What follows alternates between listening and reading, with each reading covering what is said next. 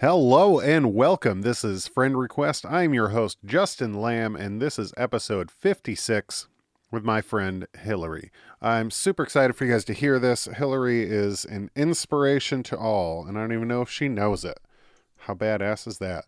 But she is discussing her 10 years sobriety and all the work she's doing to be a triathlete and managing a cheer squad and all sorts of other stuff.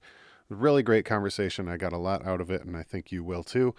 And stay after the episode to listen to our resident therapist, Jenny Helms, go over kind of how can you admit you're wrong. Maybe there's a lot of people, in social media that maybe you've been an outspoken advocate for something that you've discovered is not correct, and you don't know how to admit that really to yourself, let alone the public world out there that you may have berated in the past. So great little segment there as well. And I will talk to you guys after the episode, because for now, let's get to Hillary.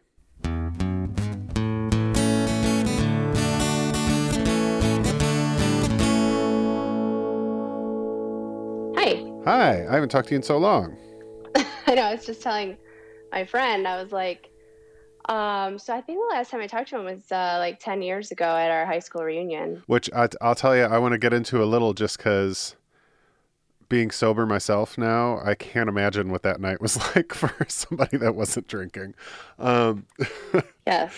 And yeah, I'll go down that road. But so I usually start out with how I know people.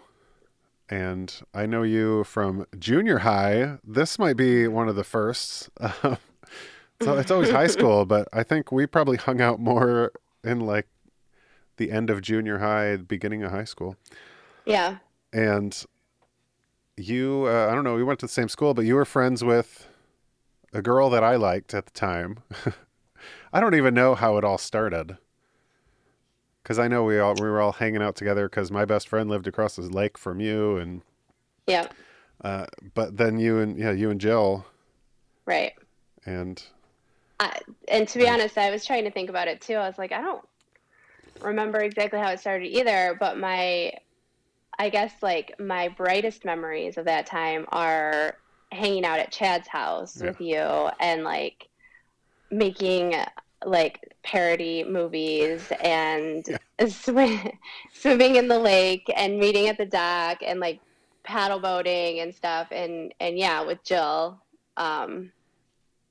And it just kind of evolved from there. It's really funny thinking about those movies because, yeah, for a number of reasons. And I wish those tapes were somewhere. They've got to be somewhere.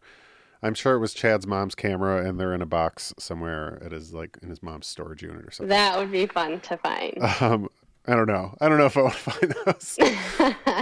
But I still hold firm that our Scream parody, there were some jokes in there that I feel like ended up in the movie Scary Movie. And I was like, great minds think alike. You were the first. I came up with that. Yeah, that was fantastic. Those were good times. They were good times. They were like before high school and before like things were weird, like when you get into high school and like things start to just like change and I don't know. Those were really good memories and they're fuzzy now, but, yeah. Well, but they were good. I want to talk some about that transition from junior high to high school, but I want to go back in time. You're born. You don't have any siblings, do you? I have a brother. I don't even know if I ever met your brother. Probably not, because he's 7 years older than me. So when I was in high school, he was like out of the house. Yeah, so he's my half brother, but he was always around, so I don't consider him a half brother. Yeah, like he's my brother. So was it your mom or your dad that? My mom. Okay. So she was married before, had my brother, and then remarried to my dad, and then had me. That's cool though. So I know that neighborhood, and I don't know how long you guys were in there after that time when we were all hanging out there, but especially now being a homeowner and looking back at that neighborhood, I'm like, That shit is expensive as fuck. So, Dude, what did your mom and for dad real. do when you were growing up? I look back at those pictures too, for the record, and I'm like, because we just built our house, and I'm Yeah. like, and my dad, he was a construction superintendent, so Okay. he built all of our houses, Yeah. and so that's why we were able to do that part That way. makes But sense. yes, so he like did all of that on his own, and looking at it, I'm like, wow, you really don't appreciate it until you get older and you like go through the process and you look at things like that. But so my dad was a construction superintendent for a pretty big, not a big company, but they did commercial things. So like they did some of the work on the palace when that was redone. Oh, nice. And Can you they believe, did, just side note, that they're ripping that down? Like, what a waste. no, It's I just know. ridiculous. I know. And then my mom, she was a high school teacher. She Okay. taught English and she taught drama. So she did I don't know if I knew that. like plays and Where stuff. did she teach? She taught at Lakeland High School. Okay. So Yeah. it wasn't like local really. And then after that, she kind of did like a bunch of different random things. Like she ended up working at Adrian. Is that the like correctional facility? Oh, I don't know. Thankfully, I don't know. You surely do. No. She worked with inmates for a while on resumes, believe it or not, and she loved that. That was like her favorite thing. But she also got a degree in counseling, and she kind of did a bunch of different random Jack of all things, but- trades. Yeah. yes, but mostly she was an English teacher at a high school. That's fun. Yeah. What's your relationship like with your brother grown up since he's 7 years older? I guess what I remember most is I probably was the annoying little sister because like when I think about like when I was in elementary school and I just wanted to hang out with my brother all the time, he was in high school and like get the fuck away from me basically, you know. So that age was really hard, but then once we actually it's funny, once I started partying and like we had that in common, you know, like once I like my later high school years and then into college, we had that in common. And so I would go visit him in college and we would like hang out and party. And then now we're really close and we have a really great relationship. But in the early years, it was hard just because we're at such different times. I mean, when you're in elementary school and he's in high school, the last thing you want to do is hang out with your little sister. And he had to babysit me all the time. So it was one of those chores that he just always had to do. So that's fun. Yeah, I guess he would have been. How old was he when he moved out? Do you remember? I mean, after high school, so what, like 17? Oh wow, yeah. So yeah, I would have never. So met I was him. 10. Yeah, because I didn't meet you until you were like 12. So I would have never met him. That's crazy. No. Yeah, that's a big age difference. So then, I guess your kind of formative years, you're in the house by yourself. Mm-hmm. Do you end up getting a lot more freedom because your brother kind of paved the way? No, not at all. What? So tell me about growing up in the house then. In fact, I think it was the opposite because I was like the baby girl. And also, I'm not sure if it had anything to do with the fact that like I was like my dad's baby girl. I'm like his child. Not that my brother, my brother calls him dad and they have a great relationship. Actually, he talks obviously to my dad way more than he talks to his biological dad. Yeah. So a great relationship, but I don't know if it had anything to do with that or I'm his little girl, but they were very strict on me. And actually my senior year, my brother had to be like, hey, she's getting ready to go to college and move out of the house. You might want to loosen the reins a little bit. That's funny. Like, yeah, I'm trying to think about that now. Like what you were allowed to do and stuff, and I'm getting little flashes of like you couldn't do it was stuff. like weird rules. Like if I was going to hang out on the weekend, it could only be one night of the weekend. If I couldn't do anything during the week after school. Like it was pretty hardcore. Strict. It was strict. Yeah. It was strict. Other than that though, the grown up, like what's the home environment like? Normal? Whatever normal complain. is. Yeah. I mean, yeah, I didn't have anything. I don't have trauma. Like, I am very lucky that I had two parents that loved and cared about me a lot. I mean, there are always things that I'm sure could be better or different, but I mean, they were loving people. They did everything they could for me, and they were strict. And I think that that does play into some things later in my life Yeah. that happened. But ultimately, I wasn't like hurting for anything in my childhood. So I had a really good childhood. Yeah, that's awesome. Yeah. So and if you don't want to talk about anything, let me know, obviously. And you said you're kind of open, so I but I'm curious, and especially being someone that struggled with alcohol and has now been sober for like 17 months. Yay me. Yay, that's awesome. But you you were one of the first people I knew in our like age group that was drinking. So you started Yes. that early. Very early. Like what? We're 13, 14? Um, uh, well, how old are you when you're like a freshman? Yeah, like 14. Okay. Yeah. My first experience, my first exposure with it was in eighth grade, and I remember my friend was drinking, and I was like scared. I was like, no.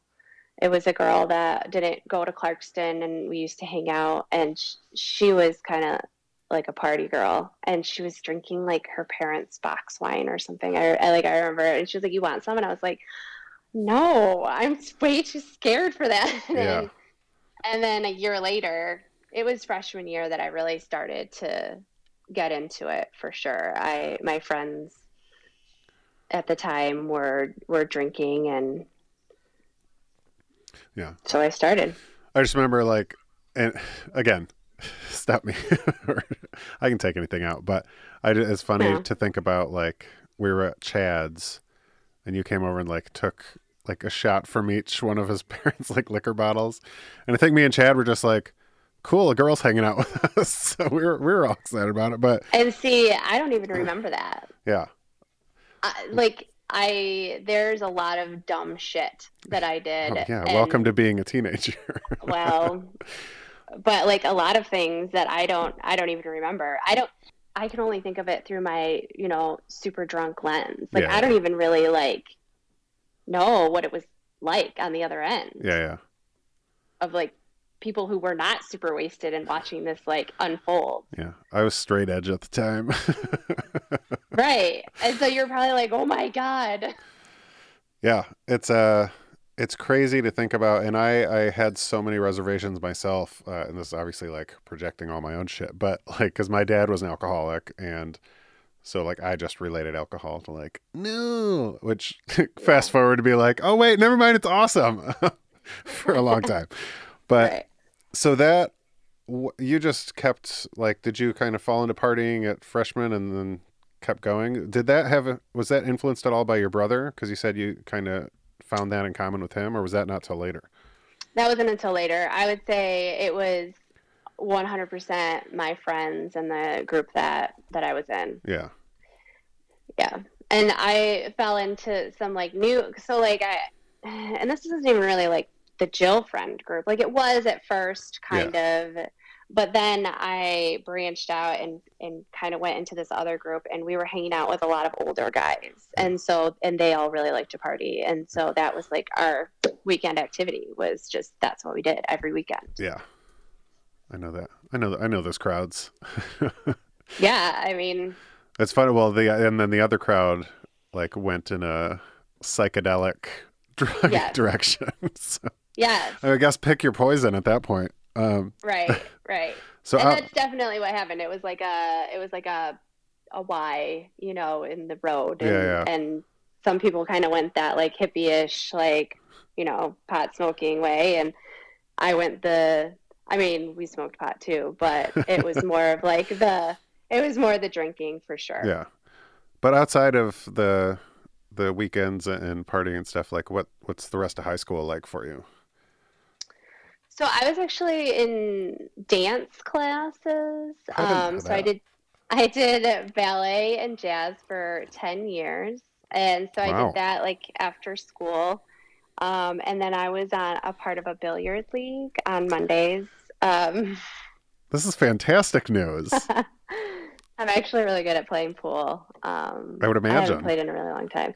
That was also a really fun thing during my drinking days, is to go to the bar and like hustle the guys on the pool table. Because Yeah. like, you know, these guys were like, oh, this chick doesn't know what she's doing. And then I'd play pool from all my years of being on billiard leagues. And that was a big part of my high school and hanging with my friends. I mean, When did you take dance until? I think it must have been my junior year. I don't know I can't remember if or maybe it was my senior year too. I mean, I did it all the way through. It's just all interesting to me because so you have your parents are strict at home. Mm-hmm. You're taking an extracurricular that I just based on an outsider perspective, I feel like is very disciplined.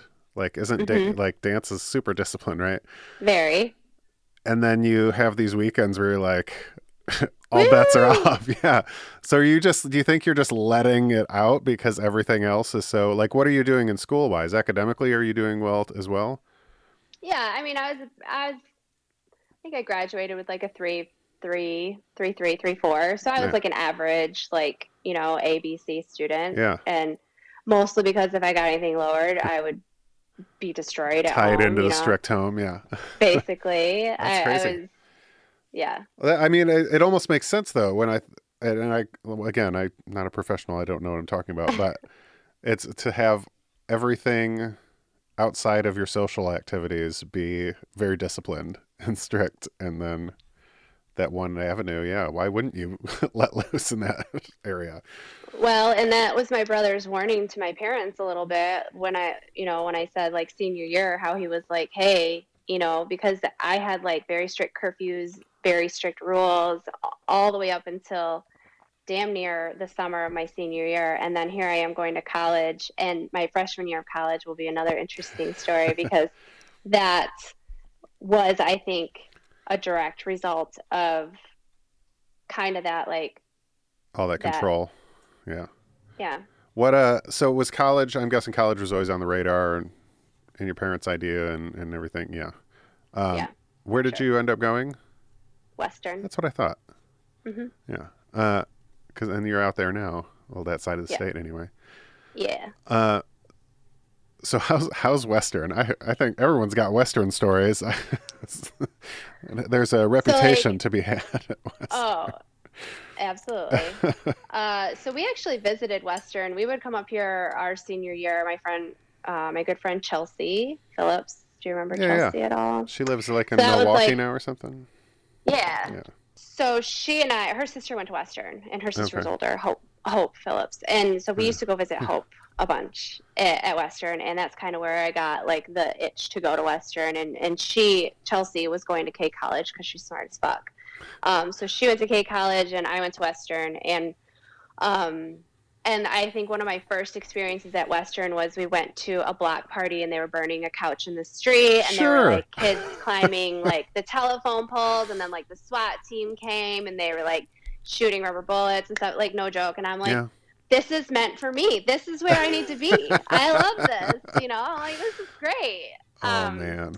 And just like we went to a lot of frat parties, and just yeah, it was pretty much what you would think it would be. It was a lot of, you know, partying, and my GPA my freshman year, the first semester, was a 1.95. Ooh, that's And what I was put graduated on- high school with. I was put on academic probation, and my parents were like, hey, unless you want to live at home, you're going to stop doing this shit. Because they were paying, they were paying for my college. So, Yeah, nice. which is very generous, and I'm very grateful for. Yeah. But like, they were like, hey, you should go to class and stop fucking partying all the time. Yeah. Good advice. So it's a little wake up call. It was my freshman year was very little going to class and a lot of doing things. And my roommate, so I went in blind, and I didn't know my roommate. Obviously, that's what going in blind is. And she was a lesbian at the time, and she also was very into, yeah, she was a lesbian. That look, she was a lesbian at the time. Like when I met her, she was like, "Hey, I just so you know, I'm a lesbian, and like this is the first day I met her in our dorm room, and I'm living with her." I was like, "Oh, okay." And she did a lot of drugs, a lot. Like this was not a good roommate for me to have. She also really liked to party, so the two of us combined wasn't great. So that was kind of my freshman year. Yeah. So what changed? Just your parents being like, "Hey, let's you're moving. Yeah, basically, I really did not want to go stay home. in college." Yeah.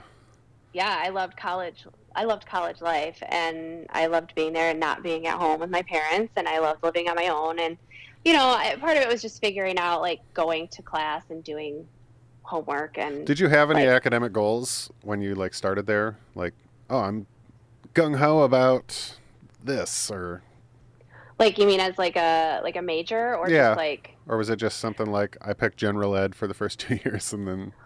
No, I knew I wanted to be a teacher. I've wanted to be a teacher. Like I have books from elementary school that say, "What do you want to be when you grow up?" And it says a teacher. Like my grandma was a teacher, my mom was a teacher. I used to help my mom in the classroom, so I think I just kind of always knew I wanted to be a teacher. Yeah. I actually thought about going into graphic design, but I didn't make it into the graphic design program. So I ended up just going into art education because that was kind of like, I don't know. I was like always on the fence. Someone had I did a little bit of graphic design at OTC during my senior year at Clarkston. And so I kind of was like, maybe I want to do graphic design. And I kind of was battling with that a little bit, but then I didn't get into the program. And so made the decision for me. And so I was always going for art education. Nice. What's the rest of college look like for your undergrad? I pretty standard. I continued to party, but I did find a balance. Like ultimately I was able to function as a human again and finish. I ended up graduating once I got into my art classes. Yeah. It was different for sure. And I wasn't taking CS 105 and all these dumb classes that you have to take for your gen eds, which I hated. Yeah. Here I am in my art ed classes, and so I could go to my open studios and be high, and it was fun. I could go to throw pottery on the wheel, and that, it was great. I actually have a minor in German. That's interesting. Sure is. It's great. Is there a story behind that, or are you just yeah, German, sure? Yes and no. Okay, so my friend Chelsea, she was double majoring in Spanish and German, and I don't even know. I actually really love to learn. I still do. One of my life goals is to learn another language. I love learning languages, and she was always studying German.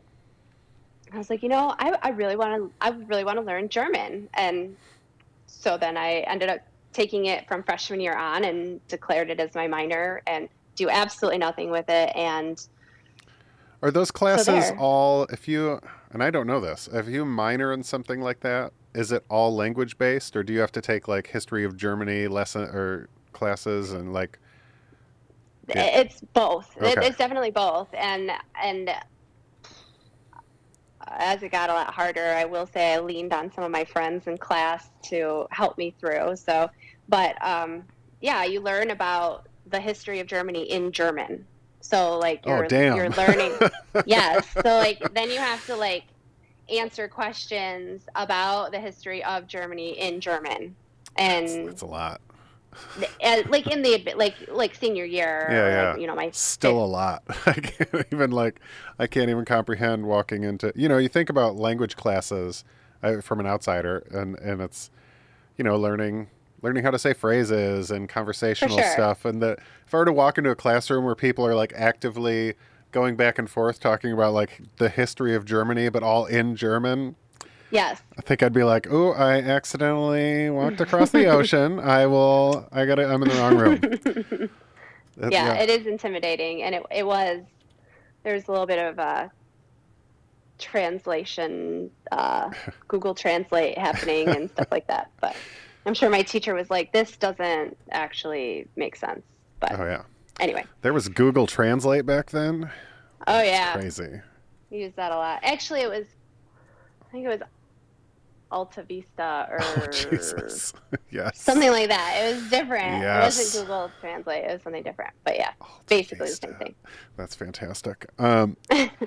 So you finish college, you graduate. Yep. What's the plan? Do you have a plan at that point, or are you like? I mean, I started looking for teaching jobs Yeah. right away. Did you ever move back here to this area of the state? No. Mm-mm. Okay. So you stayed in that area after No, college? and I didn't really have a desire to be honest. It's unless you live out here, it's so different Yeah. on this that you wouldn't think. I would. I never would have thought. But it is, so it's just a different world out here, and I loved it. Let's see, I graduated and I started kind of like my last year or two, I was working at Lowe's, and that was a huge part of my life. I worked there for 8 years. Oh, we can go down that road. I did retail for 8 years at Best Buy. Like, it's a long stint. You develop a lot of relationships. I'm guessing I you. met my husband there. Yeah. At Lowe's. I'm guessing you learned a lot of like corporate and business structuring that Yep. in reality can be applied to a lot of places, but it was probably somewhat specific to where you were working. Yeah. You know, I can't really complain because they were really great with working with my hours and stuff like that. Yeah. But customer service is quite possibly the most painful thing on the planet. Yeah. I don't think I could ever do it again. I hate people. I mean, I don't, but like people are such assholes. It's just so painful. When the phrase Karen came around, I was like, oh my God, yeah. Like, I know her because I worked in retail for 8 years. Yeah. Did you, Yes. just to branch off on your Lowe's career, did you work up, or did you like take a position and stay in that position? I mean, I did cashiering for a while, but then I actually worked in the like cabinet design, like kitchen cabinet design Oh, that's for a little cool. while. Did you like that? Because that because kind of taps into the creativity did. part of it. I actually could see myself doing that because I do really like interior design, and I did have fun with that. It's a little bit stressful in like that kind of an atmosphere because they're like just pushing for money. Like sales just isn't really for me, I think, in Amen. general. You know, it's really stressful. My husband does it, and he's really good at it. I was not good at it because I don't like kissing people's asses, and I don't like, so that was hard. It was fun, but that was not for me. I worked in the paint department. I worked in the blinds department. I worked in the hardware department. All over the place. I kind of like bounced around. Yeah, I really did. I mean, wherever they just move you. They don't really value their employees at big box stores like that. Yeah. They're just kind of like, wherever you are most beneficial to me, that is what you will do. So for the most part. You were there all throughout college. Yes, and then after, when I was in that phase in between, you graduate from college, and now you're looking for your career that you're supposed to be getting, and applying for jobs and things like that. And so that carried me through for it was probably about a year or a little over a year before I was able to find a job in teaching. So you hit on a couple things that I think, again, I project a lot of my own crap in my questions. So you kind of had an idea of what you wanted to do. You said you always wanted to be a teacher. You found this path where you were able to get into college, go to college, get that degree, find a job. A lot of the things that some people struggle with. I'm going to get my master's in counseling to become a therapist and hopefully start at like 43 years old. So absolutely, some people take longer. What are some of the challenges that you had during that time period, like along that path, or anything else that kind of you felt like it was a roadblock that you overcame during all that? Is that a big Like, question? yeah, kind of. Or were you just like, I knew what I wanted to do and I did it? Like, that's fine if that's the answer. I'm just wondering. Well, I don't think I've ever really thought about it, to be honest. Kind of. I feel like that's kind of how a lot of things in my life go. Like I'm like, this is what I want to do, and then I do it. That's an awesome trait to have. No, I didn't have a lot of roadblocks. I mean, it was hard to find a job. It was hard to find a teaching job, but that's like to be said. I don't really view that as a roadblock. Yeah. I don't think I've ever met a teacher that didn't have trouble finding a job. Right. So like that's whatever. Yeah. No, that's fine. I'm not looking for like you look at me like I'm waiting like, okay, come on. No. I haven't ever been asked that about that time in my life. I'm here to make you think. There's a lot of other times that I would say I had roadblocks, but I don't think that time was one of them. Like it just kind of, I got my degree and then I worked at Lowe's for a little while and then I found a job and I mean, I hated working at Lowe's. I would use that as a roadblock. Like that was something I had to do to like continue to pay the bills and live on my own. And I hated it. Yeah. But I met so many important people in my life now that it's not anything I would ever look back on and be like, oh, I wish I wouldn't have done that. Yeah. Well, let me ask you this just as a side note. When you buy stuff for your house now, do you go to Home Depot or do you go to Lowe's? All of the above. Okay. Actually, we go to Menards a lot. Ooh, fuck them all. All right. Okay. Only because Menards is the closest to our house. Yeah. All right. They do have really good price. They do have really good prices, but we did get a lot of good deals at Lowe's because of the people that we knew there, like the store manager we knew for a long time. So. Heck yeah, got to get those discounts on appliances. Absolutely. I'll milk that as long as I can. Absolutely. So. In this time frame, because how old were you when you got your job after Lowe's and like your first teaching job? 2006, I graduated because it took me like a little over 4 years to graduate. Okay. 2001, 2, 3, 4, 5, 6. Yeah, it took me like 5 years to graduate. Then 2008 is when I started my teaching job. So let's go down the road of I am then. Of you're sober now, right? Yes. So when did you stop drinking? 10 years. We actually just passed our 10 years. Nice. So this past November was 10 years. So what are the years leading up to that? Because you get your job, like still drinking. Yeah. What are the events that make you realize like, oh, this isn't gonna...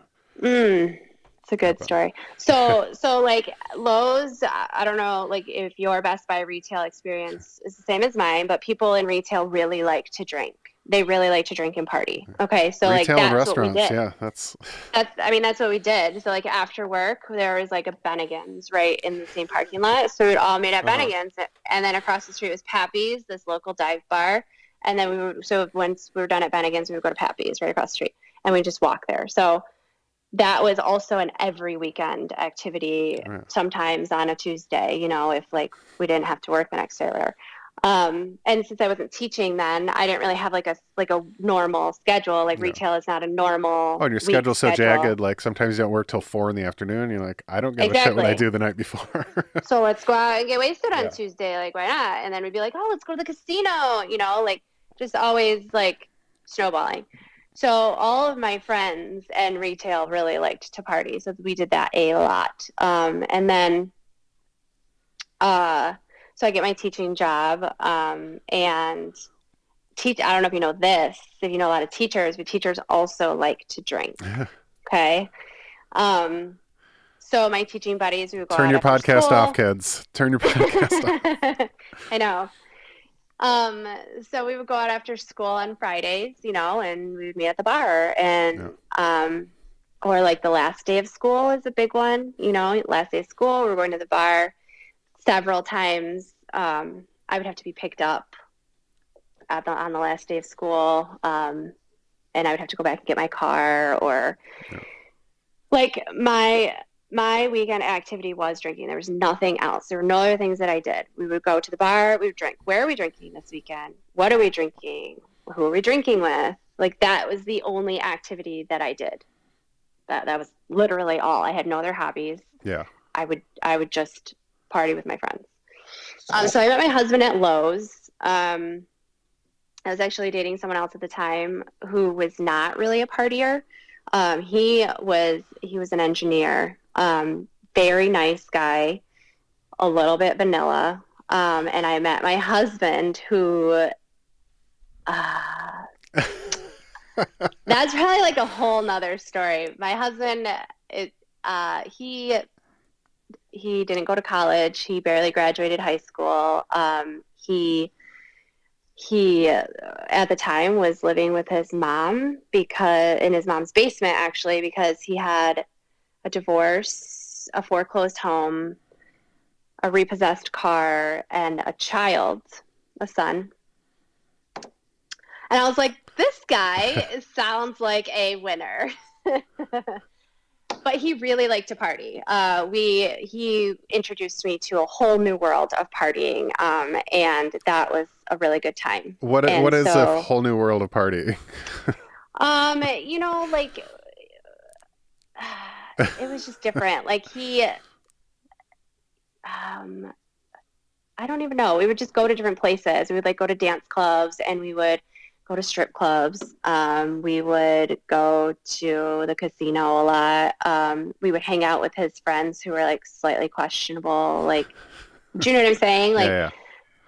He was like, he was kind of a bad boy in my eyes, and just didn't give a fuck about a lot of things.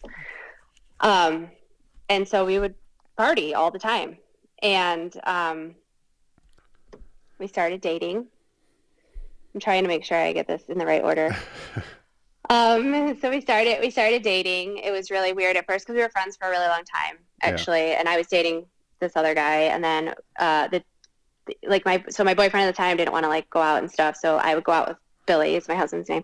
We would go out and we would go dancing. That's always the red flag, right? Like, especially in your 20s, like if you're dating someone that always wants to stay home when you go out, like that relationship is not going to last. Right. And that's basically, I mean, he was really into school. I mean, he was an engineer. He had a lot, like I get it, but he did whatever. That was not my thing. So Billy and I would go dancing, and I loved it. We would have so much fun together. And so we started dating. I broke off with this other guy, and we started dating, and party. We would fight a lot. Like, we would get into some very knockdown, drag them out fights in public at like bars. We would break up often. Did this usually happen when you guys were both drunk?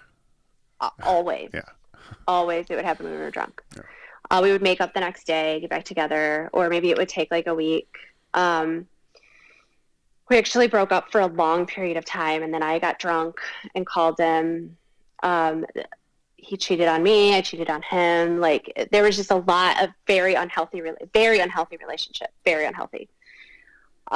So I went out with my friends one night. I got really drunk. We went to the strip club without him. You know, we're dating, but like I went to the strip club with my friends, and it was just not good. I stayed the night somewhere else that night, and he got really upset with me. I don't know why. Stay the night at someone else's house. And then so his retaliation was 2 days later, he went out with his friend, got very drunk, and ended up getting pulled over, and he got taken to jail. Okay, so he's in jail. I didn't hear from him for like 2 days. I was like a day. I went to his house. I'm looking for him, panicking because we're in this like weird like fighting phase, but so he's not home. I couldn't get a hold of him. He calls me while I'm at school and is like, "Hey, can you come pick me up tonight from jail?" And I was like, "Sure." And so I went with his dad. We went to pick him up, and it was like, I remember this very vividly. It was at night, and it was like the jail is like, you couldn't like go up to the jail. You have to like park in the street, and then like they release them and they come out to their cars, right? So there's like all these like cars parked like waiting to pick People up their picking up like. their DUI friends. Yeah. So there was whatever. Anyway, so I'm there. I'm picking him up, and we like run to each other across this field, and hugged each other. And he was like, "I'm never drinking again." I was like, "Me either." This is a conversation we had had a lot. You know, it's one of those things we would go out and we'd be like, "Okay, tonight we're just having beer," and then it would end up in shots. You know, so we always had these things, right? So we had decided at that moment, we're like, "Okay, we're not going to drink anymore." Well, he was court ordered 90 meetings in 90 days. So he starts going to these meetings, so the AA meetings, and starts meeting people, right? And so like my vision of AA is like, you know, the typical like there's weird fuckers there. They're all old and they're like just weird people. So he starts going to these AA meetings and he starts meeting people that are our age and all different ages, like normal humans. And I went to a couple meetings with him, just to kind of like, even though like I wasn't court ordered the AA, it was obvious that I was in this boat with him. Yeah. Like I didn't get caught and get a DUI and get in trouble, but I very well could have. Yeah. I mean, there were lots of times in my life that I should not have been driving or I should not have been doing X, Y, or Z. Same. Yeah. I mean, like I'm actually very blessed and lucky that I did not get caught with some of the things I did. So he had bad luck. His life story is very long and different. I've actually listened to him speak on it at meetings and stuff. It's really interesting. So we just dive into the AA world, and we were a part of that world for a very long time. He does not still go to meetings, and I don't either. I went to some Al-Anon meetings, but we were able to create a core group of people to surround us with that had other things to do besides drink, right? So like we started developing other interests in life, like hobbies and things we like to do on the weekend that didn't revolve around drinking, because like everything before that had revolved around drinking. Like we just had nothing. I didn't know what to do with my time on the weekends if we weren't drinking. And so it was helpful to have this whole group of other people that were like, "Hey, well, we're doing this weekend. Do you want to come do that?" And we're like, "Sure." You know, there is life outside of just partying every weekend. What? Yeah. Which was a hard transition, especially like when you have friends that are going through that transition with you. I mean, you lose friends, you lose relationships, you have to start over in a sense with like the way your life is and who you're friends with and what you do. Yeah, I don't recommend doing that during a global pandemic. Can I throw that out there? I can imagine that would be challenging. That would be challenging. I have to ask then, like, I'm thinking about this timeline, and if you just had 10 years sober, so you had just quit drinking when we did our reunion. Yeah. So I'm just like, I'm trying to like float above that experience and look at it from like an outsider. Cause that was around like Thanksgiving or Christmas. And it was like November 18th is the day. Hey, that's my anniversary. It's a good day. So what was that like? Because just like to give anyone listening that gives a shit a context on this, I organized our 10-year high school reunion, and I knew an open bar would be important, and I didn't really focus on too much else other than the venue and like a few food items that were like literally, I think, chicken tenders or something, and like carrots and ranch dressing. I don't even remember. But what happened is the end of that story is our class is technically not allowed at that venue anymore because everybody just got belligerently drunk because you have an open bar for like 5 hours. So yeah, what is that like? Because you're around all the people from high school, so people that you maybe hung out with, people that like maybe introduced you to that environment. Yeah. And then you just went through this whole thing with your soon-to-be husband where you guys are like, we're not drinking now. What is that? What do you Yeah. remember? Like anything about that? Were you pissed off? Were you like, why did I come to this? Or was it just like all of you are stupid? I just trying to Okay. put my mind in your mind in that Yeah. scenario.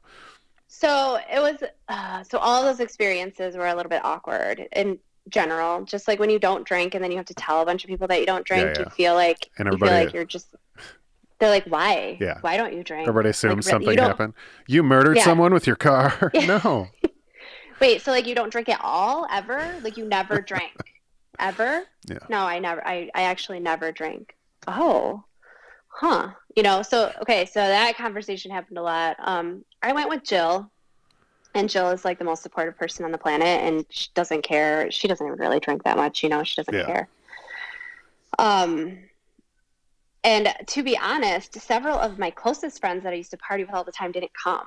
So like that wasn't weird in that respect, because those were probably the people that I was most weirded out about telling. Yeah. And I had like a weird falling out with like some of my really close friends because while I was drunk back in college, I like slept with my friend's boyfriend and like broke up. It was like this friend group, like huge breakup. Like it was a really big deal. So I don't have a lot of people that I still talk to from high school because I burned a lot of bridges because of my drinking, like, to be honest. So it wasn't like, and those people didn't come. Those were the people I was most nervous about seeing, and none of those people came. So I was like, okay, well, then I saw a bunch of people that I didn't really know very well, because Clarkson was so freaking huge. Yeah. Like, there's so many people that, like, you know so many people. Like, I feel like everybody knows you, and you know a lot of people. It's those freaking morning announcements, Hillary. I can't escape it.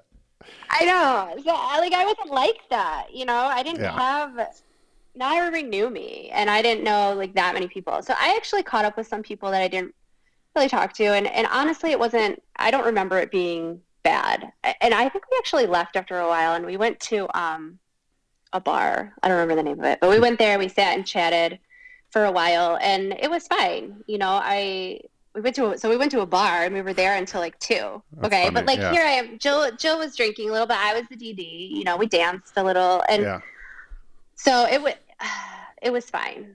I am able to be like, I'm able to be in social situations and be able to chat and dance and like hang out without being drunk, luckily. But I feel like some people that like maybe use alcohol more as like a social crutch, I feel like would really struggle with things like that. Sometimes I feel weird and awkward, like even still, but I have found that with my girlfriends, I can pretend like I'm drunk, but like I can still like have a good time and not feel like everybody else is drunk. So like, fuck it. Like they're not gonna remember what you're doing. You know what I mean? Like they don't remember anything. Like you can do whatever you want. Everybody else is drunk and they won't remember. I'm having a good time and I'll wake up feeling fine and know all of the choices I made were good ones. That's an attribute to my own personality too, is I've found when I do go out with people, or like I think New Year's, not this year obviously, but last year when there was a bunch of people, and like I'm still like the weirdest person there because it's just like who I am. And so I'm having fun. I just like, I remember having fun, and I don't wake up at like 3 a.m. and go, oh my God, I want to kill myself. Absolutely. Definitely. Yeah. And just to clarify, I don't know why I feel like I need to say this, but knowing all those people from high school has not served me at all. It's funny. I've done, I'll branch off on myself for a second, but I've done so much work on myself. And I think about like, I wrote you a letter at the beginning of quarantine when I was like, I'm going to write a bunch of people letters. It was so fun to get that, by the way. Yeah, I was going to write a second one, and then like many things I said I was going to do during this, but fine. The validation that I like seek out from people is so unhealthy, and I've like come to terms with that over the last like 4 or 5 months, and all of it stems back like why I play music, why I did the announcements, why like all that stuff was like I need people to tell me I'm hilarious and funny and anything, because I couldn't tell myself that. I mean I still can't, but so all those relationships, like none of that means anything. And it's so funny because I get that from so many people from high school. They're like, oh, everybody loved you, you're friends with everybody. I'm like, no one calls me. Like these are maintained relationships. It was just like I was a guy on a TV for people. Like it meant nothing. And so it's funny because I have to naturally like resist some of those things that would be like, I want to be like, ooh, I need to arrange the 20-year reunion. But like, can someone else do that? Because I'm going to do it for the most unhealthy reasons. But no, you totally need to do it, because I was thinking about that. I'm like, you're the perfect person, because I'm a tribe mingler. but yes, you are, and you're like the glue that holds everything together. You're like the central person that can like make all these different groups come. Yeah. You know? That's what she said. That was a good one. Let me ask you sober questions. Because as someone that has like, you know, years and years more experience than I do in this department. Old and wise.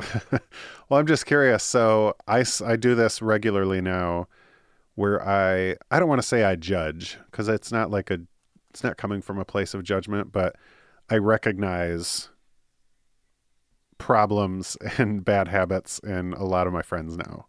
And like, you know what I'm talking about? You're nodding. I think you get it. Where, you know, like how some of your friends might drink, or their relationship with alcohol, or with any other substance or something that they're using as a crutch, or a coping mechanism. Like, do you still see that a lot in people, or is that just something that you think maybe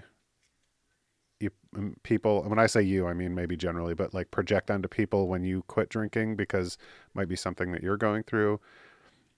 Is any of that relatable? Yeah, no. So I was thinking about my friends, right, that I have around me now. Yeah. And most of the people that I'm friends with now don't really drink that much, if they do. So like my best friend barely drinks, and like I'll never understand her.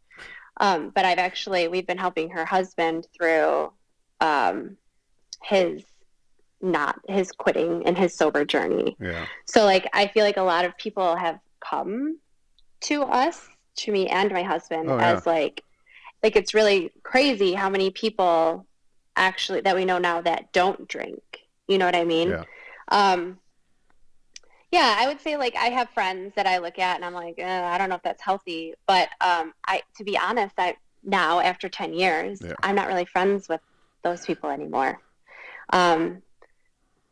And so the people that I'm surrounded by now are people that don't focus everything they do on drinking, or don't have unhealthy relationships with drinking, because I don't know, it almost happened naturally. Like as I think about it, it wasn't even like a choice or a thing that happened. It was just like we started gravitating more towards people that have healthy relationships with drinking, because I mean, I do have one friend who probably, I think everybody's different with alcohol, you know, and so it's hard to like judge, you know, because it's not like it's like that big of a deal. But yeah, it's probably an unhealthy relationship with alcohol for that person. But you know, like it's not my place, you know. I went down a road where I was just, I was fortunate enough. I say fortunate enough because I really enjoyed everything about it, but I decided to go down the road of like mental health for school. And I was like, yeah, what else am I going to do? I pile on associate's degrees. That's what I do. But so I took an alcohol and substance abuse class while I was sober, and I really like started demonizing alcohol and just how our society treats it. And, you know, like the complete lack of warning labels and stuff like that. Cause you know, any prescription drug commercial, it's always like, it'll do this, this, this, and this. And then you get a bottle of vodka and it's like, don't drink this if you're pregnant. And it's like, but what about all the other stuff? Yeah. And I briefly listened to that episode. Yeah. So I'm repeating myself. Yeah. No, you're fine. But you're fine. I see it like the holidays, stress wise, sometimes the holidays drive me nuts, especially when family's around. I'm like, I want to get drunk and forget this. But all the, like, it's wine o'clock somewhere, or like all those little stupid Etsy signs, like everything that's beer and wine related. And it's just like ingrained so deeply into our culture that from that aspect, it was so easy to not drink, because I was like, you guys are all fucking brainwashed, man. Like, Yeah. Yeah. It just drives me nuts. But So when I was listening to you talk about that, that is how, so maybe because it's been 10 years, I don't really think about drinking so much anymore. Yeah. Like it's almost like I forgot that I don't, it's just like who I am now. Yeah. And I have like my best friend, she never knew me as a drinker. Like now in my life, my best friend. So like, it's just who I am. That is how I feel about food and nutrition. So like, I've like totally gone down, like with not drinking, and I used to smoke too. So with not smoking, like going down like this I'm a totally different person now, health wise, than I ever was. That is how I feel about food. I feel like everybody is fucking brainwashed, and like I feel like it's every social event is revolving around food, and like, and that I feel like it's very similar with alcohol as it is with like diet as well, like food. And so I can relate to you in that way. Like that is how I feel about food. But like if I had this talk with my friend a lot about how every social situation is either revolving around drinking or around food or around both. Like there's just, it's like that is what drives the world. And there's like nothing else. Yeah. It's alcohol, food, or both. Well, that's a good place to transition too, because I want to talk about what you're doing health-wise and how you got into running and all that stuff as well.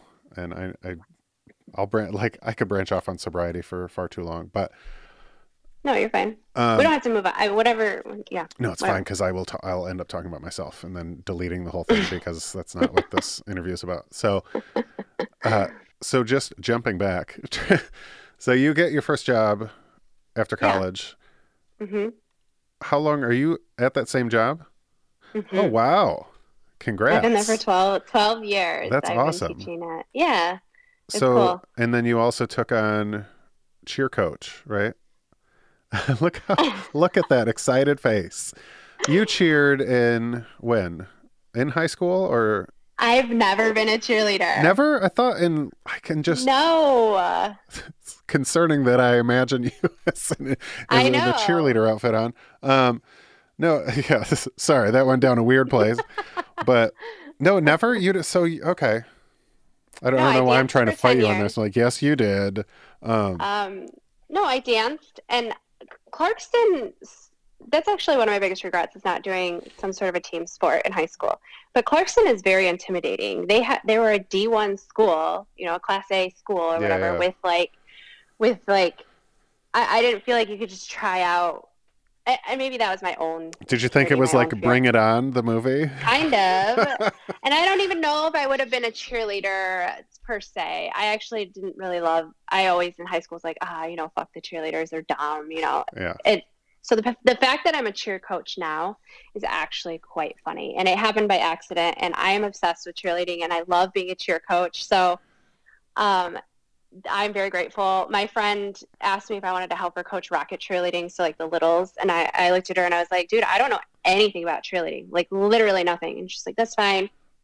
I just really need help with like crowd control. All the kids.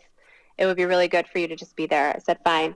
The next year she moved to the east side and the program fell in my lap. And here I am, the director of this rocket cheer program for this school district, and I'm like, shit. So this girl started teaching at Parchment with me, and happened to be in the teacher's lounge one day when I was like, does anybody want to help me with rocket cheer?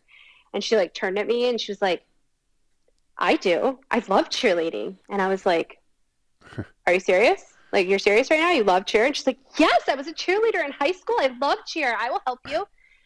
And she and I coached rocket cheer for a couple years together. And then the high school cheer coach was stepping down and asked my friend Kelly if she wanted to take over the coaching program. And Kelly was like, well, we're a package deal. So that's nice. If I go, she goes.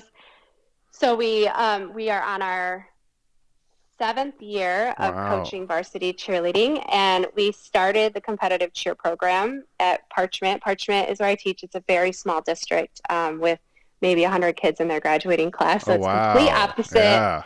of Clarkston. I teach every student in the district, so I know everybody. I'm kind of a celebrity there. Like when So you're any grade?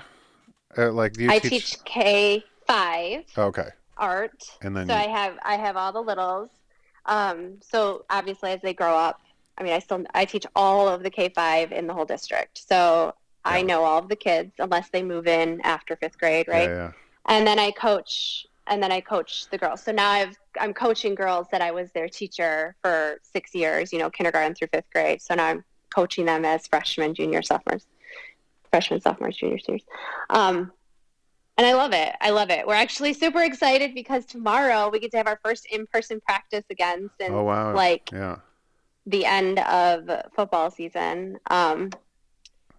I love it. I love being a coach. I love in the team atmosphere. I love cheerleading, which is so funny because I feel like aside from you, everybody else would be like, wait, what? Cheerleading? No, you hated cheer. And like you, apparently not, according to you, I was a It's cheerleader. so weird. I don't know what the visual is I have. Yeah. I am curious though. It's just, this is branching off in that world. Yeah. So mentioning the movie Bring It On earlier. Yes. And obviously you're in a small district, but like how much, so let's start with the basics, right? What's the difference between cheer and POMs?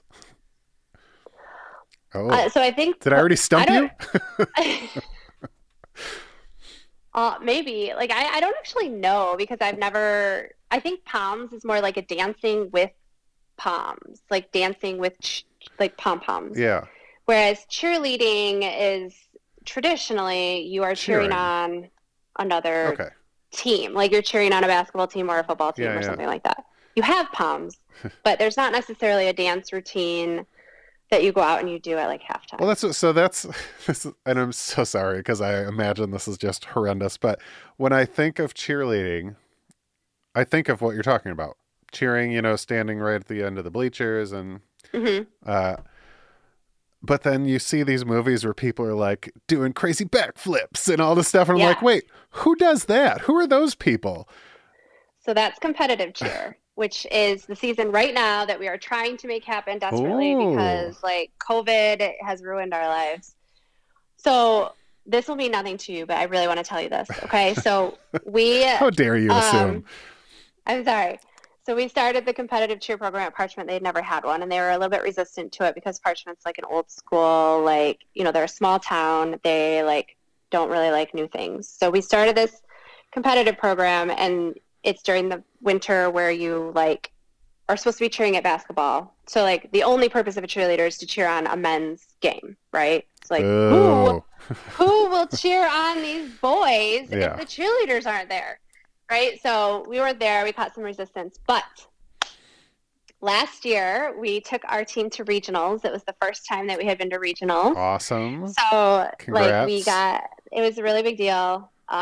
We had made it to districts.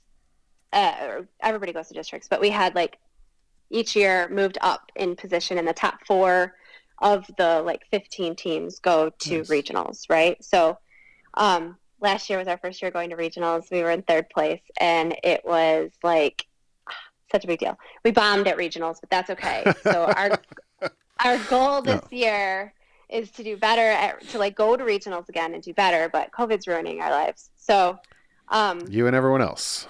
Competitive cheer is where you see a lot of like gymnastics tumbling. Like we have girls that will throw tumbling lines. Like we have girls that will do like round off back handspring back tuck. Or like we have several girls that we're training to just do standing back tucks and stuff like that. So it's a lot of the more like the stunting where you're throwing them up and they're like doing a flip in the air and coming down. That's actually illegal for high school, but that's what you're picturing in your mind is like that stuff. And so that's where you would see it more during like competitive cheer. Is that were you involved at all? I know you did dance. Did that ever bleed into like gymnastic type stuff when you were a kid?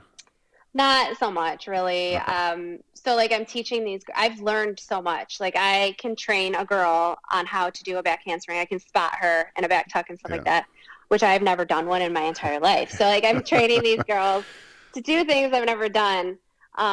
But I love it. I freaking love it. And it's hilarious to me that I do. But my friend Kelly, my best friend now, but we also coach together. She and I are obsessed with it and talk about it almost every minute of every day. That's and awesome. We love it. Good. Mm-hmm. So happy for you. Yeah. That's cool. I wanted to transition into the healthy stuff as far as food, exercise, but like start with running, because you kind of or publicly do that a lot. So how did you get into that, and what? So it's a funny story. My freshman year, my first year of teaching, there's a program that we do here. I don't know how much you know about like elementary girls. Very little. It would be really fucking creepy if I was like, a lot, Hillary, a lot. It would be. Okay, so there is a program that's really awesome for elementary school girls called Girls on the Run, and it's basically a training program that helps them run a 5K. They do eventually run a 5K, but there are also lessons on like bullying and like all this stuff intertwined, right? That's cool. Yeah. So it is a super cool program. My first year teaching, a girl I worked with, she was like, "Hey, do you just want to coach this with me? Because like you coach like a group of like 15 girls, and you're just like the coaches. I mean, you like present these lessons and you help them get to running a 5K. And the ultimate goal is at the end of these, like, I think it's like 8 weeks or something, you run a 5K. Yeah. It's like a race. They have like this big thing. So that was my first 5K that I ever ran. And then at that time, that I was still drinking and smoking at that time, because shortly after or right before, see, my brain sucks at like timeline. One of the people I worked with, she was like, "Well, you should train with me for a half marathon." And I was like, no, like I've never run before in my life. I tried to run in college a couple times and it was the worst thing ever. And I was like, no, I'll never run. And she's like, come on. Kalamazoo has an amazing running community, and they have a thing called Borges Run Camp where thousands of people sign up for this program, and every Saturday you meet at different locations throughout the city, and you run a determined amount of miles with your group based on your pace. It's like, when I talk about it, I'm like, that's really freaking amazing. So like I signed up for Borges Run Camp, and I trained for my first ever half marathon, and I've done it ever since, and that was like 10 years ago. That's crazy. What kept you doing it? Like, I don't know, because running is hard. Like, yeah, that's why I don't do it. I still have days when I'm like, why do I do this? I would probably say the biggest thing is it's a social event with other people, and you are doing something together. And it's like a cool, like once you're done and you say you did it, you're like, damn, I did that, yeah. And I survived through it. And now I would say 80% of my friends are either runners or triathletes. And it's like, it's so fun because, like I said, you have to develop other things that you can do with friends that aren't drinking.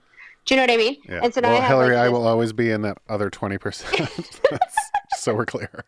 That's fine.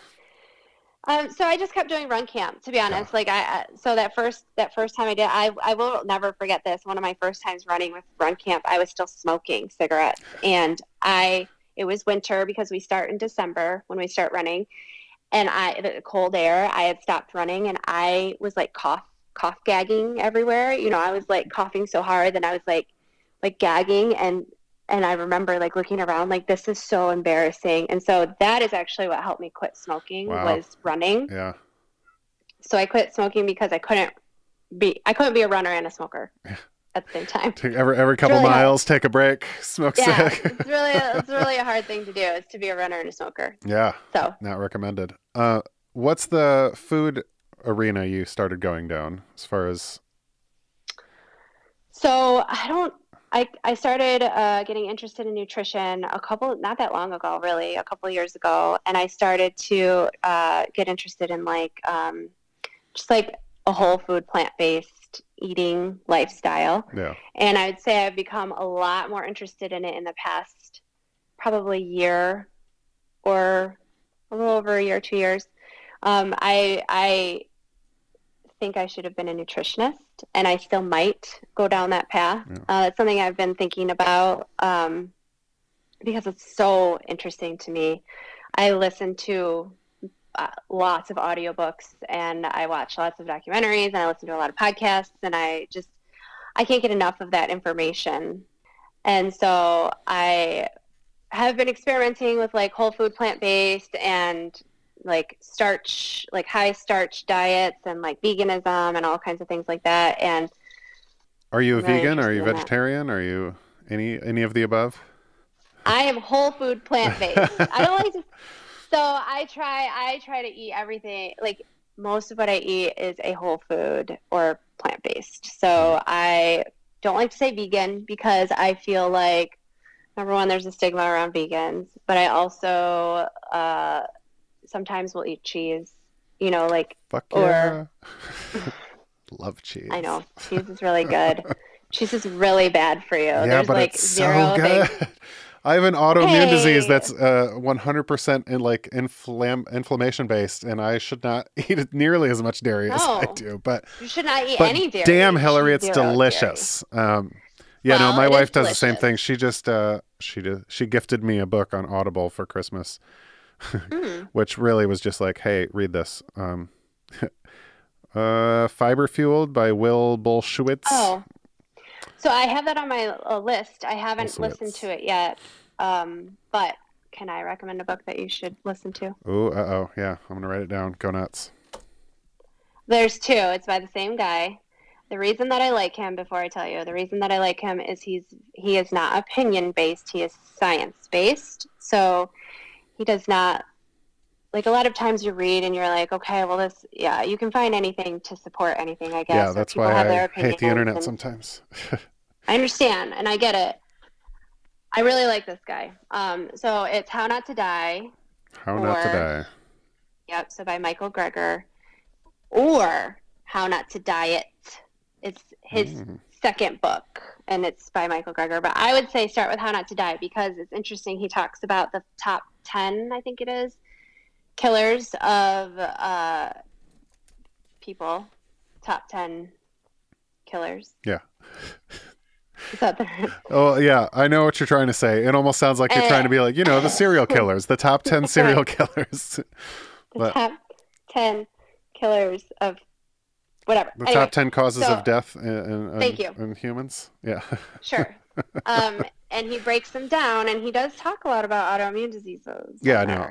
there, so There's a doctor, and it's funny because someone has brought this person up to me before, and we were talking about the same person, didn't know it because I can never remember his name, so this could be happening right now. But there's a doctor in California he's a nutrition-based doctor that it's all about gut health, and he's been able to literally turn on and off certain genes with autoimmune diseases just based on diet Interesting. and gut health. So everything that I read about anything I want to change, whether it's being healthier, if I want inflammation to go down, if you want like a better sperm count, like any of these things, it's all exercise and diet as the number 1 and 2 that you always have to like start with. And it's always the like Yeah. two things that nobody, myself included, want to like really make that huge change on, because it is a huge change. It is a Absolutely. lifestyle change. It's not just like oh, I'm gonna buy Kroger brand instead of like, it's not a change like that. it's not easy. It really is a lifestyle not. change. For sure. So For sure. it's a tough one, but that's And- a cool road that you're going down. Yeah, and it's taken me a while, and I'm not perfect, obviously, and it's a journey, and I am super interested in it, and I love it, and I like the way I feel when I am eating that way. So, Yeah. Anyway, That's the hardest part about it, I feel like, is the reward is how healthy and better you feel after you start those behaviors. So you don't get the reward until you like make all the sacrifices to get there. And right, but that's even some of that's the tough part. some of the reward isn't even until you are 80 and you don't have like X, Y, and Z. And so it's really hard to like be like, okay, well, I'm doing this now because in 50 years, I don't want to have a bunch of problems. And so it's definitely not an instant gratification type thing. Yeah. And that's very anti-American, Hillary. Right, exactly. Well, let me say that as someone that's like going back to school to get a degree now, if you do want to be a nutritionist, go for it, because age is a construct. My master's degree debt first. Nonsense. So we didn't even mention that, but where did you get your master's at Western as well? Yeah, and I really doubled down, and I got my master's in art education, so that just in case like art education didn't work out for me, I could go into art education. Oh yeah, for sure. You always want that backup plan. Well, hey, with a master's, you can always teach at a community college. This is true. That's like my wife's dream. She wants to teach history at a community college, but no one. I would love that too. Go get student debt for a master's degree. It's a lot of debt. Joke's on her. I'm going to do that for my own degree. But is there anything we didn't talk about that you wanted to talk about? No, I mean, I guess I didn't talk about my triathlons, like that I am working on my second half Ironman. I don't know if you know like what a half Ironman entails. Well, I know a triathlon's what? Swimming, biking, running? Yep. And then yeah, and it's just like you have like 5K, 10K, half marathon, and marathon runs. Yeah. There's the same kind of thing for triathlons. There's like a sprint distance, which is like the shortest. There's an Olympic, a half Ironman, and then a full Ironman distance. So I did my first half Ironman triathlon, not this past summer, but the summer before that, while we were building a house.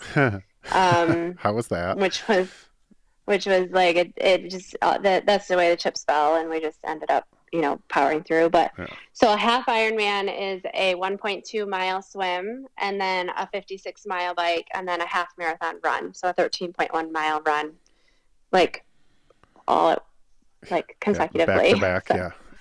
Yeah. So I did my first one, and we're training.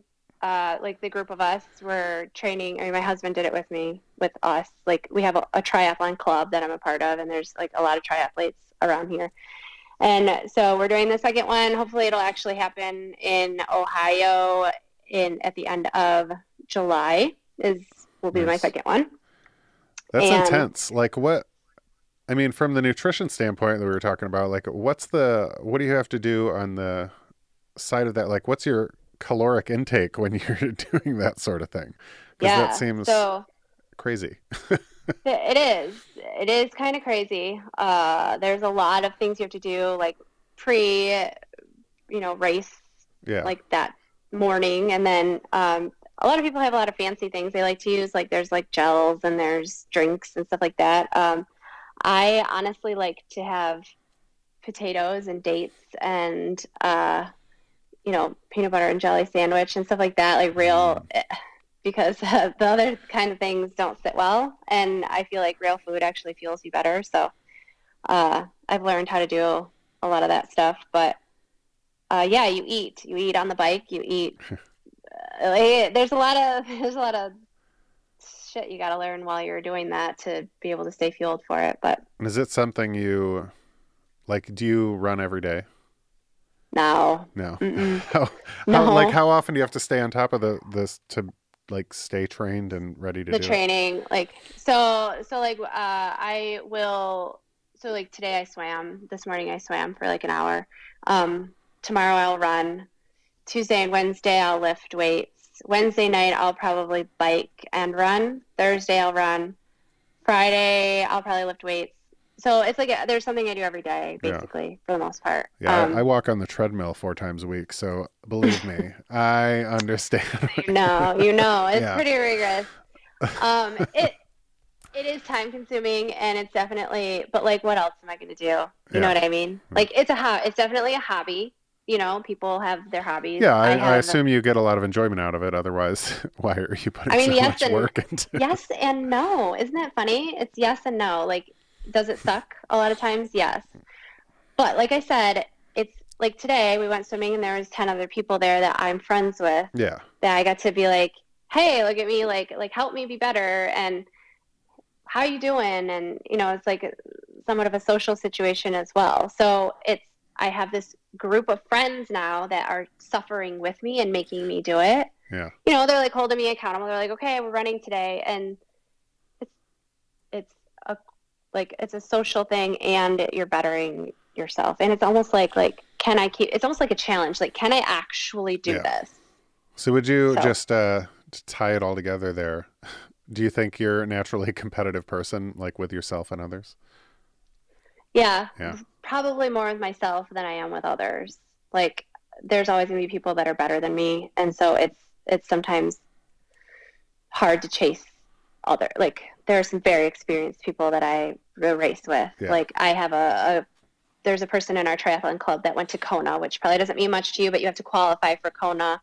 Like, you have to qualify for the Boston Marathon. So, like, you have to be an amazing triathlete in order to be able to go compete at this level. So there's like really awesome athletes that I know and get to like train by. I swam next to him in the lane the last week, and I felt dumb because he's like, this amazing athlete. But like, yeah, so I don't know, it's a cool community to be part of. Yeah, really. That's awesome. Do you think, like, and I don't know if you can answer this, but all the strictness and the discipline growing up, like, do you think that plays a role with being able to do these intense things now? Because, I mean, I don't think training for a marathon, let alone like a triathlon, the amount of discipline involved in that and like staying on it and getting better and better and not just like getting a case of the fuckets at some point. Yeah. Like, I feel like there's a good amount of discipline involved there. And do you think any of that's instilled in you? Yeah. Probably. I don't think I've ever thought about that. That's what I'm here for, to put these little light bulbs into your head.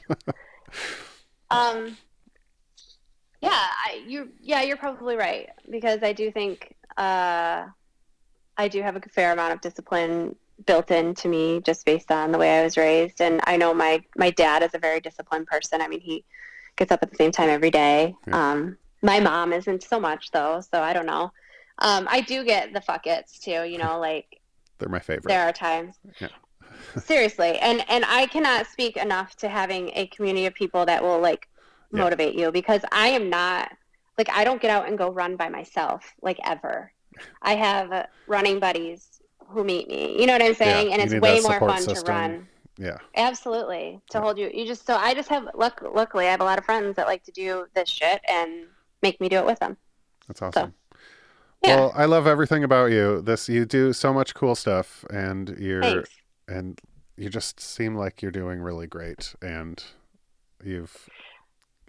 I am in a good place. Yeah. I'm in a really good place. I'm happy, but it was a long, dark road to get there. I mean, there was a lot of years where life was really shitty,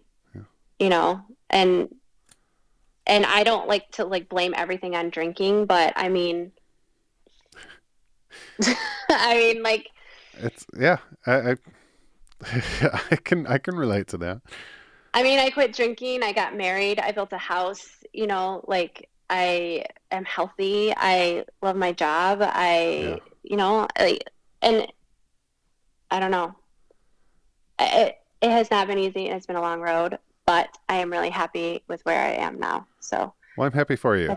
It's a lot of your story is very inspiring, and like the stuff that you're doing is really cool. Thanks. And yeah. Thanks. I don't know if yeah, go ahead. So my friends convinced me to do an Instagram page. Okay. So I have my Whole Food Hill Instagram page. I just followed it. Where I put my recipes, my food prep, and my triathlon journeys, and all kinds of other stuff. So I just started this summer, so it's not like that developed yet. But if you feel so inclined. Yeah, we're gonna promote it. Is it just, what is it? Whole Food Hill? Whole Food Hill. All one word? Is there any Yes. underscores or anything? Okay. Nope, it's just Whole Food Hill. All right. Well, I appreciate it. Yeah. Love everything, and I look forward to following more online and everything. And yeah, thanks for doing this.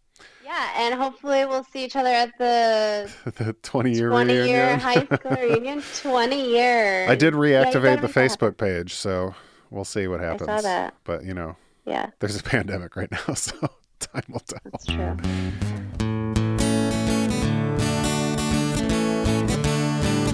All right, we are back with Jenny Helms, licensed clinical marriage and family therapist, and we have more listener questions. So this is going to be another exciting segment of Ask a Therapist.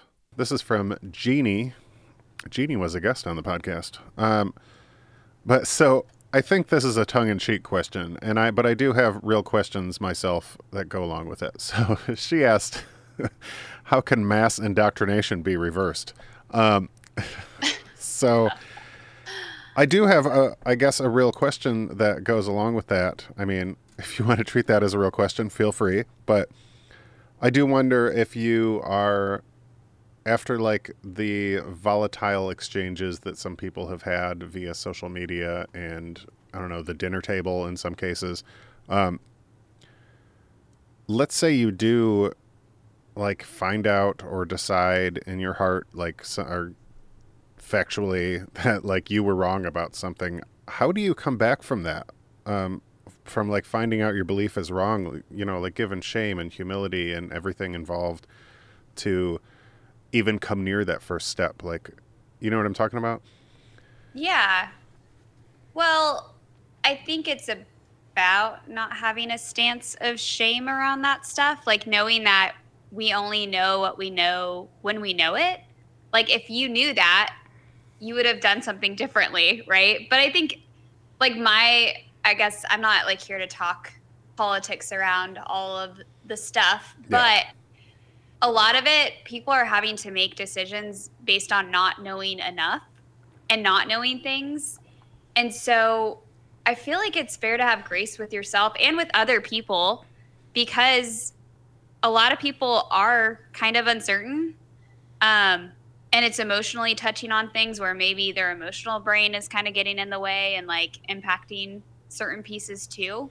Yeah. So I think I just remember, sometimes our brain will attach to things that just fit with our story, whatever story that is, on both sides, right? Like both sides will attach to different parts because it aligns with their story or with something they want to like hold on to. So it's not like we're trying to be like, we're not trying to be wrong. We're not trying to like be hurtful. We're not trying to be ignorant. It's kind of where our brain will gravitate. And so I would see it as like a really cool moment if our brain is able to go back and be like, wow, maybe there was more to this story. Maybe there was more truth that I wasn't seeing, because I believe that with people, they have good intentions and their heart is to like be in a space of truth and what's good and right for them. Like I think they're approaching it from a good standpoint. Yeah. But I think many of us are going to look back and there are going to be things where we're like, man, I wish I had known this, or I wish I was more open to this at that point.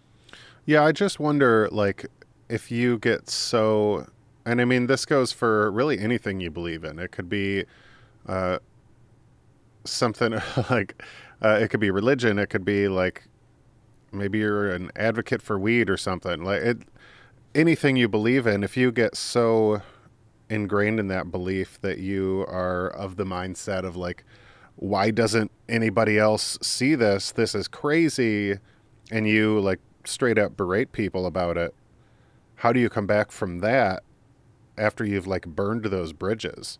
Like, how do you ask for understanding and humility from your peers after burning those bridges? You know what I mean? Like, I feel like that's the difficult part. Admitting it to yourself is definitely like a huge step, but then being able to humble yourself to the people that you have essentially isolated. Yeah. Well, I think that is hard because that's where your ego's coming in, right? Like, Yeah. I think you're answering your question. Like, you just simply say, I'm sorry. And I went about that wrong. And I'm sorry. I didn't mean to do that or to belittle you. Because I think regardless, okay, here's the thing.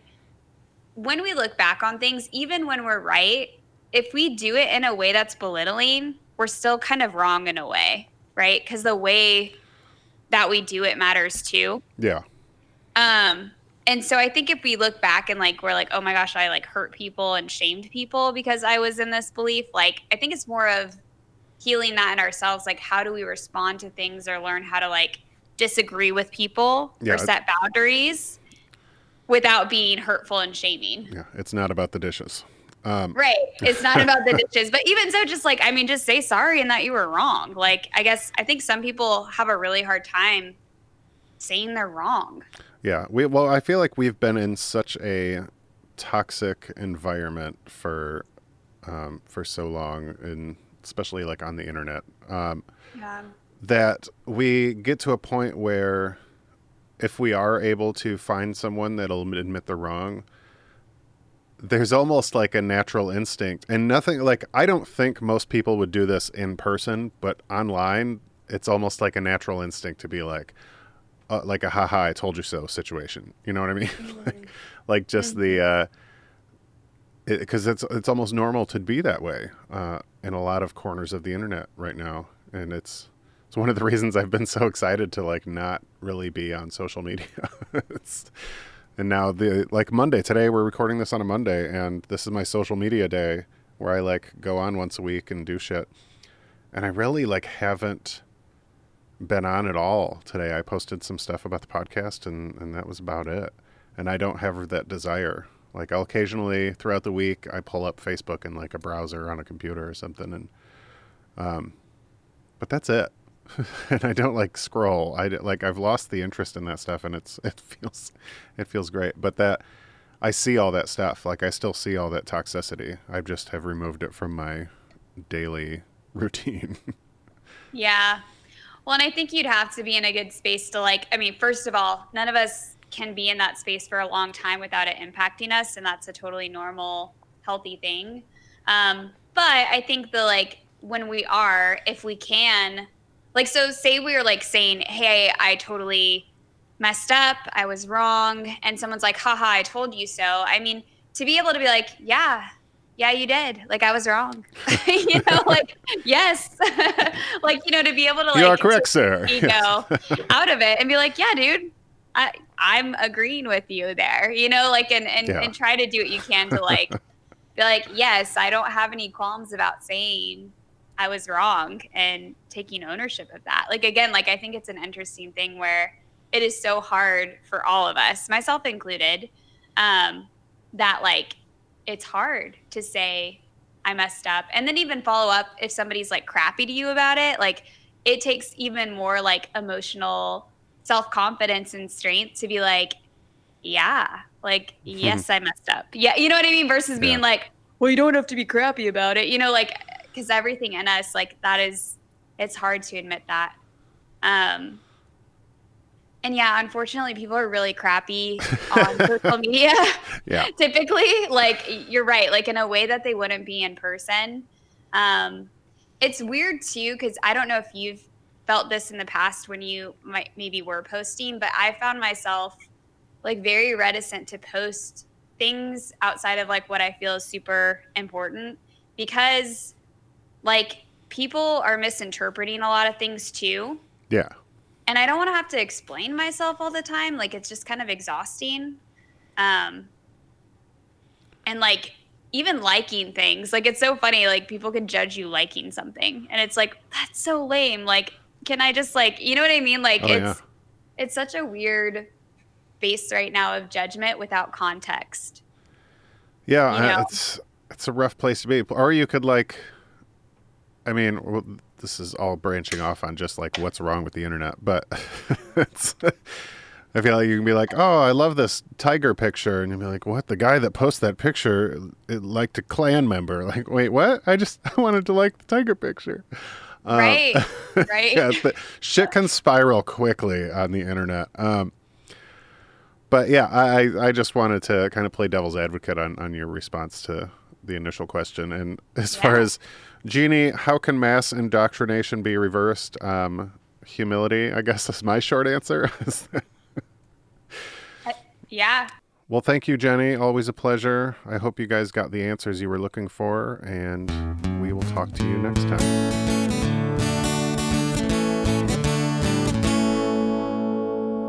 All right, you just listened to my interview with Hillary. What a great, great time I had talking to her. I hope you guys got a lot out of there. It's crazy, the triathlete stuff. I cannot walk, bike, and swim separately, let alone in a row. That's not it's not in my purview, if you will.